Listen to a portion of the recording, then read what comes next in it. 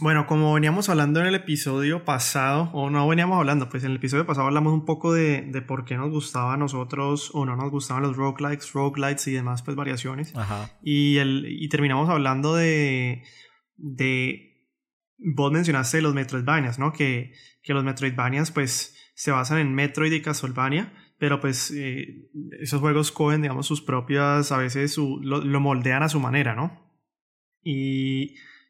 Y entonces pues se nos ocurrió decir, bueno, pues ahorita veamos, ya vimos los roguelikes, ahorita veamos los Metroidvanias, porque yo por lo menos en este episodio lo que yo te he dicho es que yo quiero responder la pregunta por qué a mí me gustan algunos Metroidvanias y otros no tanto, y también un poco ver pues qué para vos hace que sea un buen juego Metroidvania o qué es un juego Metroidvania, todo lo demás. Entonces con eso empecemos, pues este es nuestro capítulo ya 15. Mi nombre es Juan Carlos Vargas. Y yo soy Luis Montaña. Entonces, si querés, arranquemos.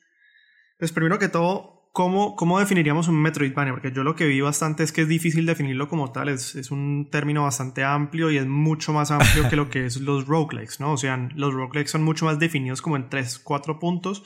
Un Metroidvania es mucho más como abstracto en lo que podría llegar a ser un Metroidvania, ¿no? No sé, la verdad creo que eso es un poquito debatible. O sea, ¿vos cómo pero definirías? Sí, o sea, ¿Vos cómo definirías el Metroidvania entonces? Pues primero, hay que aclarar que, bueno, están basados en Metroid y en Castlevania. Ajá. Pero no en cualquier Castlevania, porque los originales eran como plataformers, brawlers ahí bien raros. Uh-huh. O sea, los primeros como desde el NES hasta el Super, y como que la vaina cambió. Yo no he jugado ninguno, la verdad. ¿Ninguno, ni siquiera el Symphony of the Night? No. Ok. Que la cosa cambió en el Symphony of the Night para Play. O bueno, sí los he jugado, pero a ver, he jugado los viejos y son re frustrantes y son re putos. Uh-huh.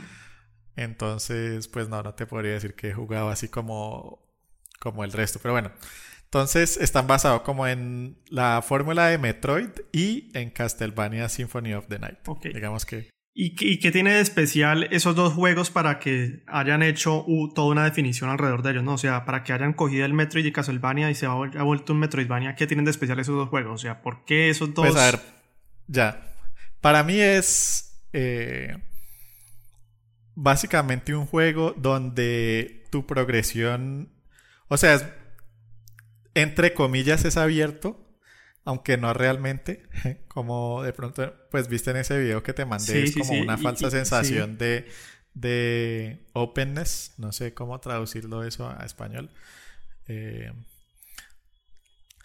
pero sí, o sea, es como una falsa ilusión de que el mundo es abierto y que puedes explorar donde que quieras, pero realmente estás limitado por como tu estado actual en el juego. Entonces de pronto empezás y ves unos lugares que no puedes acceder y de pronto en 20 minutos conseguís una mejora que te permite llegar a esos lugares que inicialmente no podías. O sea, es como un juego muy enfocado en explorar, encontrar cosas, y esas cosas te permiten como hacer un backtrack, devolverte y acceder como a territorios que pues a ver, ¿cómo se dice tis en español? Sí, que te han mostrado como por partecitas, como Ajá, que... sí. Sí. La definición que utilizan en varios videos es una que incluso está en el subgénero de Reddit, que dice que un Metroidvania es un subgénero de juegos platformers en 2D, a veces 2.5D y muy pocas veces en 3D, enfocado en, como vos decías, en exploración no lineal, guiada, que me parece importante poner esa palabra, guiada, y exploración cerrada por niveles, que era también un poco lo que vos decías, ¿no? Pero entonces, bueno, decime entonces a vos, porque me dijiste que yo decía que me parece un poco difícil definir como tal Metroidvanias, porque es un género mucho más para mí amplio de lo que era un roguelike. O sea, un Metroidvania podría ser tal vez un juego 2D, 2.5D, 3D, mientras con los roguelikes se define mucho más qué es un roguelike como tal, ¿no? Entonces, para vos, ¿qué es o qué es típico en estos juegos? O sea, ¿cuáles son las características que tiene que tener un Metroidvania para que vos puedas decir este sí lo es y este no lo es? Pues, a ver, como para mí personalmente, la vaina más característica es eso, que mientras vas avanzando en el juego, ves lugares a los que aparentemente puedes acceder, pero no por el momento. Y que luego puedes volver y acceder a ellos con las mejoras que obtenés en el juego. Ok. Yo tengo tres como cosas así generales. Uno es mapas que progresivamente se van desbloqueando. Lo segundo es lo que vos decías, lo de backtracking, que uno pues vas y ves que no puedes entrar, entonces te toca volverte por un power up o lo que sea para poder volver ahí. Y lo tercero es, que creo que es muy característico, es lo de las peleas con los boss fights, ¿no? O sea, las peleas con estos jefes grandes, pues como imponentes y bastante característicos, ya sea por el diseño, pues, o por las, ¿cómo se dice? Como sus movimientos, pues, o la manera de actuar de estos boss fights que son bastante memorables en últimas, ¿no? Sí, pues a ver, lo de las boss fights es un poquito debatible, pero digamos que sí, como que es característico que esté como en una habitación, por ejemplo. En una habitación y estás como en un espacio muy limitado y es muy enfocado como pues al aspecto ese de platforming, por ejemplo. Bueno, entonces ahorita sí arranquemos un poco a hablar de por qué a vos te gustan los Metroidvanias. O sea, ¿qué el Metroidvania te hace como que te apasiona? Porque vos me has dicho que es uno de los géneros que más te gusta. ¿Por qué ese tipo de género de juegos te gusta mucho? O sea, ¿es la parte de la exploración, lo que te gusta, de perderte, sentirte que te perdiste y hacer el mapa mental de explorar el mundo? ¿O el combate o las mecánicas que generalmente caracterizan estos juegos? ¿Qué es lo que te gusta de estos juegos? Bueno, no, es un poquito de todo, la verdad. Aunque a mí siempre me ha encantado explorar. Uh-huh. Incluso en los RPGs como que a veces soy muy compulsivo, como de que en esos mapas donde te muestra las zonas exploradas, Uh-huh. Y como que tenés un fog, una niebla en una parte que no has explorado, pero sabes que ahí no hay absolutamente nada. Igual yo soy de los que a veces va y lo exploro, sí. Uh-huh. Pero no en todos los juegos, obviamente. Pero sí en muchos. En muchos. Por ejemplo, en Stardew Valley Sí. no. No, pues o sea, ¿cuánto tiempo le he dedicado a Stardew Valley? 1 hora. Bueno, no, como 3 horas máximo. Pero no te da ganas de explorar un juego como Stardew Valley. De pronto si lo jugara en single player. Más que en multi, ¿ok? Creo que en single player me divertiría más. Ok. Simplemente no le he dado como el chance. Ya, o sea que nos estás negando pues a nosotros, a tus amigos por... Pues no, lo que pasa es que en el multiplayer, Espero digamos, que estés escuchando eso, Julián. mi problema con el multiplayer cuando jugué con ustedes es que es muy de uno seguirle el ritmo a los demás. Sí, claro. En vez de como ponerte vos mismo el pacing. Claro. Entonces, esa parte no me gustó tanto. Sí, no, yo creo que te pasó un poco lo que me pasó a mí cuando me mostraron ustedes, wow, que como que todos ustedes sabían ya todo y tenían todo y todos los atajos y todo. Y entonces yo como que me sentía muy overwhelmed y como que, pues sí, uno tiene que ir explorando como a su propio pace también esas cosas. Ajá. Entonces, pues sí. Entonces, pues sí, es una mezcla de todo, me decías. Pero no hay nada particularmente que sea lo que más te emociona a los Metroidvania. O sea, la parte de perderte, explorar el propio mundo. Es que eso, a ver, eso depende de varios factores. Como lo hemos estado discutiendo ahí previamente, y no sé si queramos discutir esto ya, pero la exploración tiene que ser satisfactoria, ¿no? Entonces tiene que haber una razón para que vos explores. Sí. Creo que la gran mayoría son decentes. Obviamente hay unos que son muy buenos en cuanto a las recompensas de explorar. Yo ahí me surge una inquietud ahorita que mencionas eso, y es pues porque estos juegos Metroidvanias surgen pues de Metroid y Castlevania, y es, ¿vos crees que o sea, ya definimos que los Metroidvanias buenos dan la ilusión de tener un mundo abierto, ¿sí? Esa ilusión del mundo abierto, ¿vos crees que surgió, esas decisiones fue porque en el momento que se hicieron estos juegos había limitaciones que hacían que un mundo abierto fuera imposible? O sea, un Grand Theft Auto no podía ser posible en esa época, entonces para tener la ilusión de que era el mundo gigantesco y un open world, como entre comillas, de la época, tomaban ese tipo de decisiones y por eso fue que creó el género. ¿O crees que sí fue una decisión como tomada intencionalmente? Yo creo que es un poquito de las dos, la verdad. O sea, el mundo sí es gigantesco. Por ejemplo, el del primer Metroid, el de NES, es absurdamente gigante. Pues digamos, en estándares de esa época. Ujú. Pero sí, obviamente, vos ves que muchas de las decisiones que tomaron en juegos viejos fueron basadas en sus limitaciones. Entonces, la música, eh, por ejemplo, en Mario, que los sprites solo podían ser de tantos colores, entonces que Luigi, pues, es básicamente el mismo Mario, pero con otro color. Eh, O sea, que decís que, entonces, que fue decisión tomada a propósito, o sea, sí, ok, ajá, sí, listo, obvio. listo. Y además es Nintendo que es súper metódico, Ujú, entonces no claro. creo que haya sido algo como muy ¿Castlevania también es de al Nintendo? azar. No, Castlevania es de Konami. Ya, ok. Entonces sí, creo que es algo como bien planeado, que obviamente fue evolucionando con los tiempos y pues siendo perfeccionado lentamente hasta lo que tenemos hoy. Que creo que son muy buenos Metroidvanias. Ok. Eh, Y antes de que nos metamos a ver cuáles son los tuyos favoritos, pues yo ahí me surge una inquietud y es que, como te digo, yo al principio del episodio yo decía, bueno, ¿por qué me gustan algunos y otros no tanto? Y me surgía la pregunta de, o sea, uno tiene, pues, vos puedes hipotéticamente escoger cualquier dirección para ir, ¿sí?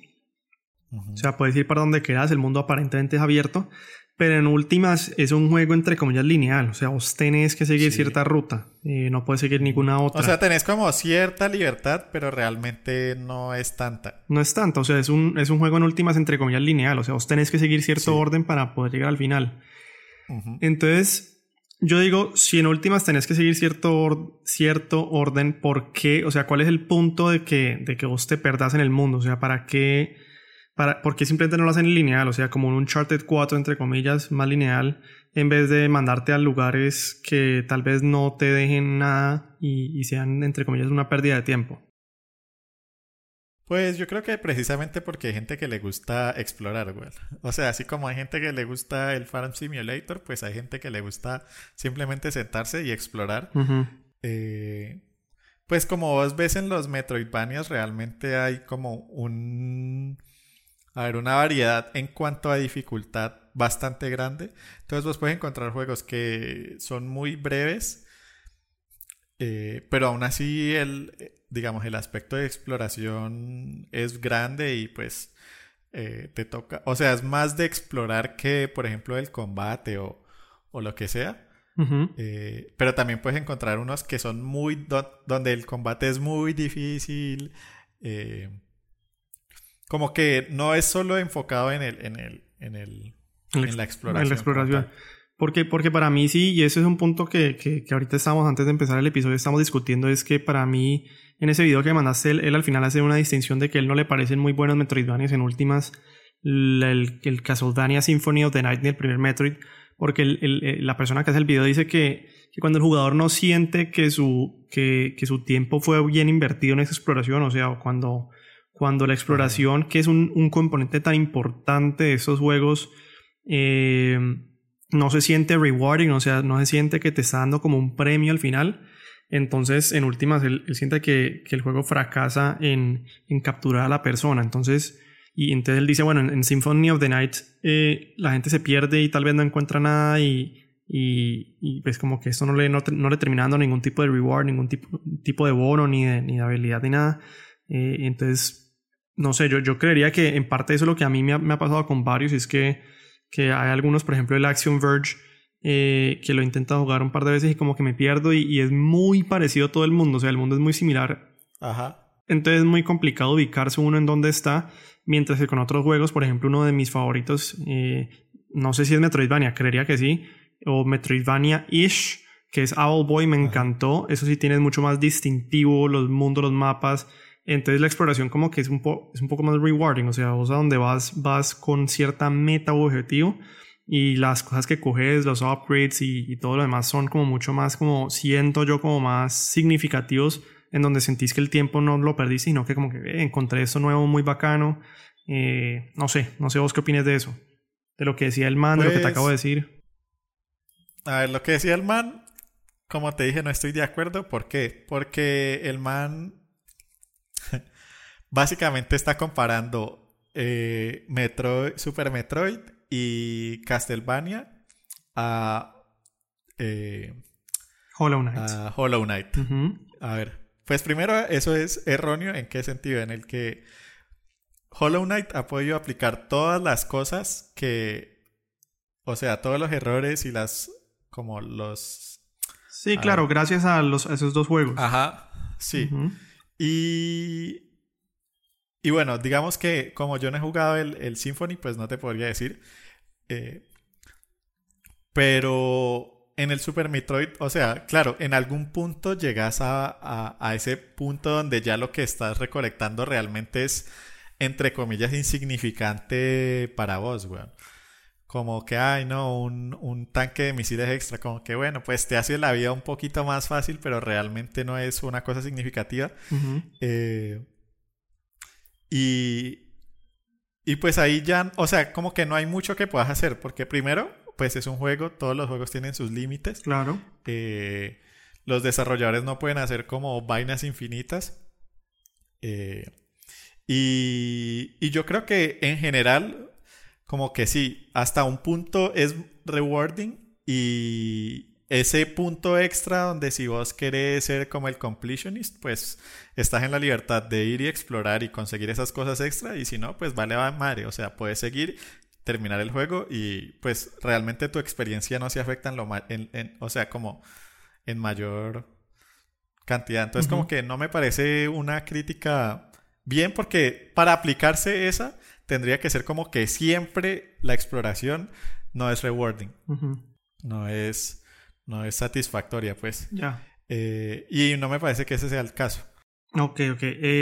Y ahorita sí entremos pues en... Vos conoces mucho más del tema que yo, la verdad, porque yo no he jugado tantos como vos, pero ¿en qué juegos para vos son los más ejemplares de lo que es el género Metroidvania?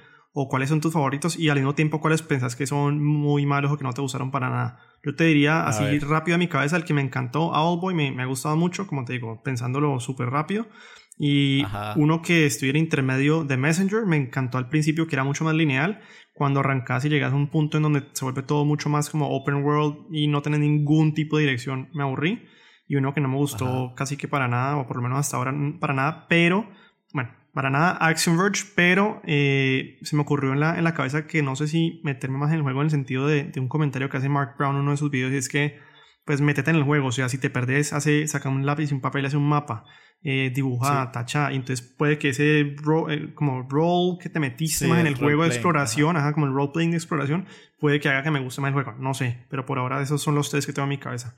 A ver, dame tu lista. A ver, pues en el tope, o Obviamente sea, Hollow Knight, sin lugar a duda, Hollow Knight es increíble y lo quiero uno de jugar. uno de los mejores juegos que yo he jugado en los últimos tiempos. Ujú. No solo como Metroidvania. El arte es brutal, la música es brutal, el combate es brutal y es difícil. Ujú. O sea, no es cualquier paseo. No me acuerdo si tiene dificultad, puede que No, sí, creo que no, puede creo que que no. no. No, no, creo que no. Eh, Igual lo quiero jugar. porque además, sí, porque además está, o sea, ya la mitad de los juegos que hacen ahora están inspirados en Dark Souls. Sí. Pero tiene esa mecánica de Dark Souls de que si te matan, perdés como currency, Ujú. Sí, sí, las sí. monedas pues Sí. que vas obteniendo. Entonces sí, o sea, lo que te está diciendo es como la cúspide de los Metroidvanias en el sentido de que ha aplicado como todo Sí, lo que todo el se ha podido aprendizaje de los aprender. últimos 20, Ujú. 30 años, sí. Sí. Una pregunta Ese diría rápido. yo que... Una pregunta Ujú. rápido. ¿Jugaste el DLC nuevo que salió? No.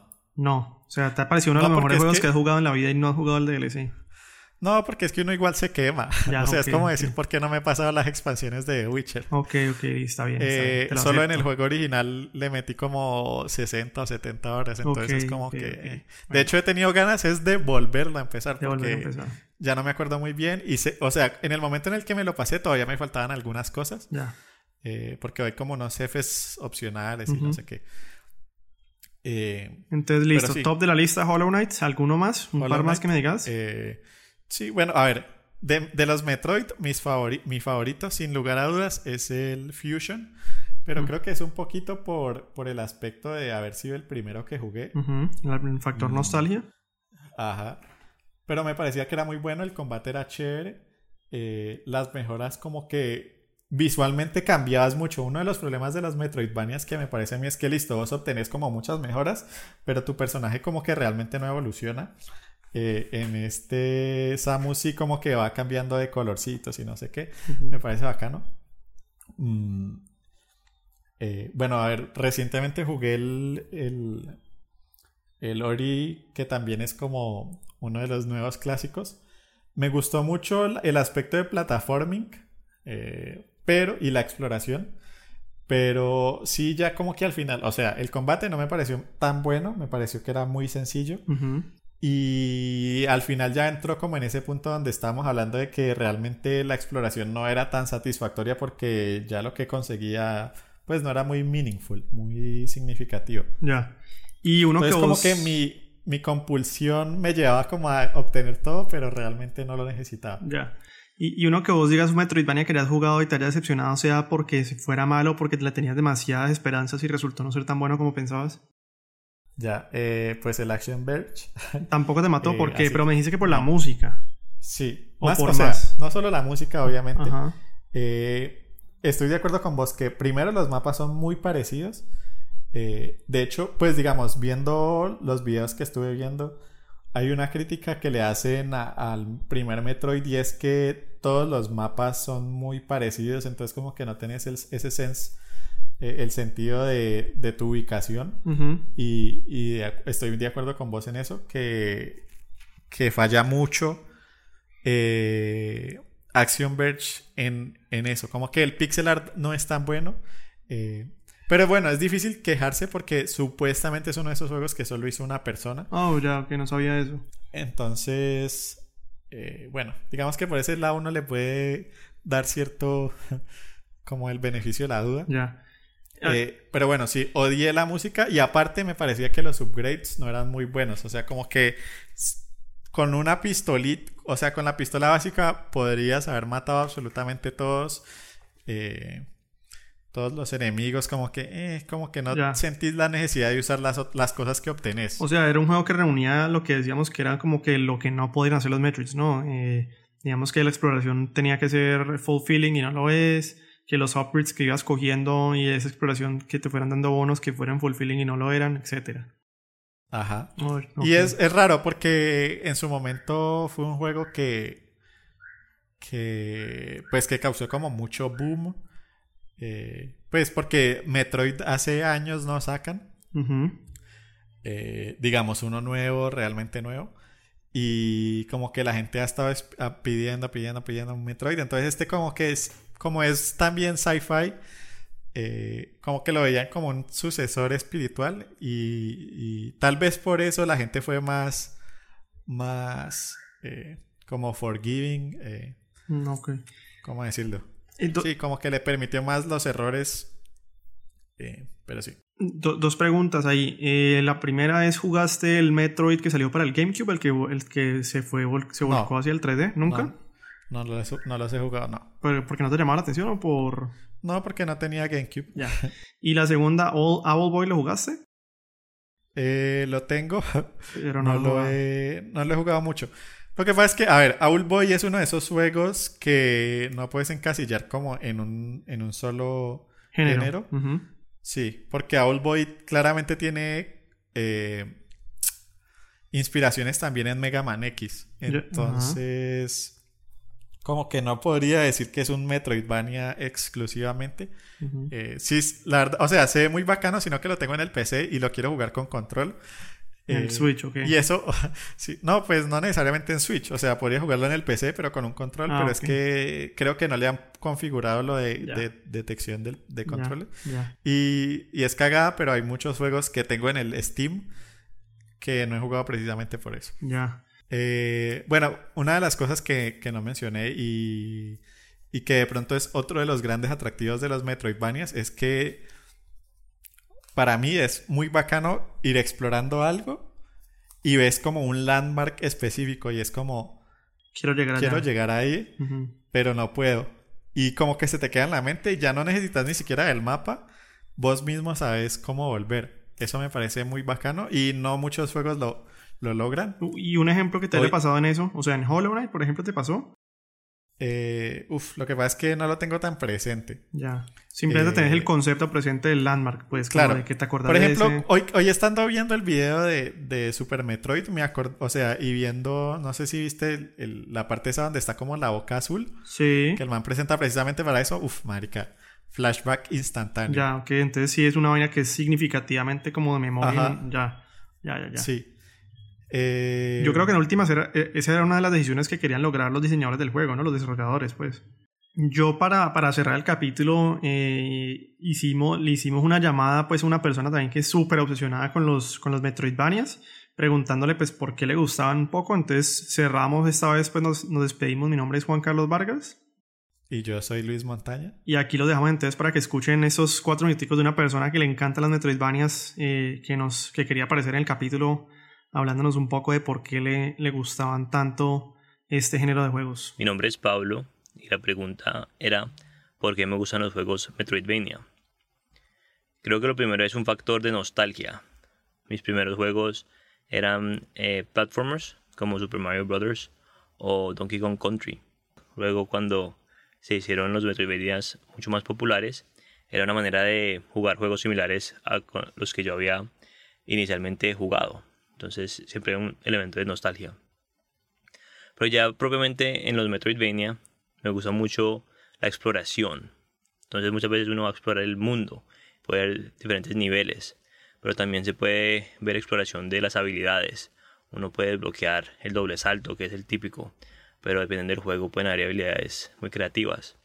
Y también dependiendo de la historia uno puede explorar personajes y de pronto tienen profundidad de personajes, o de pronto es un juego más alegre, pero igual uno puede explorar diferentes personajes.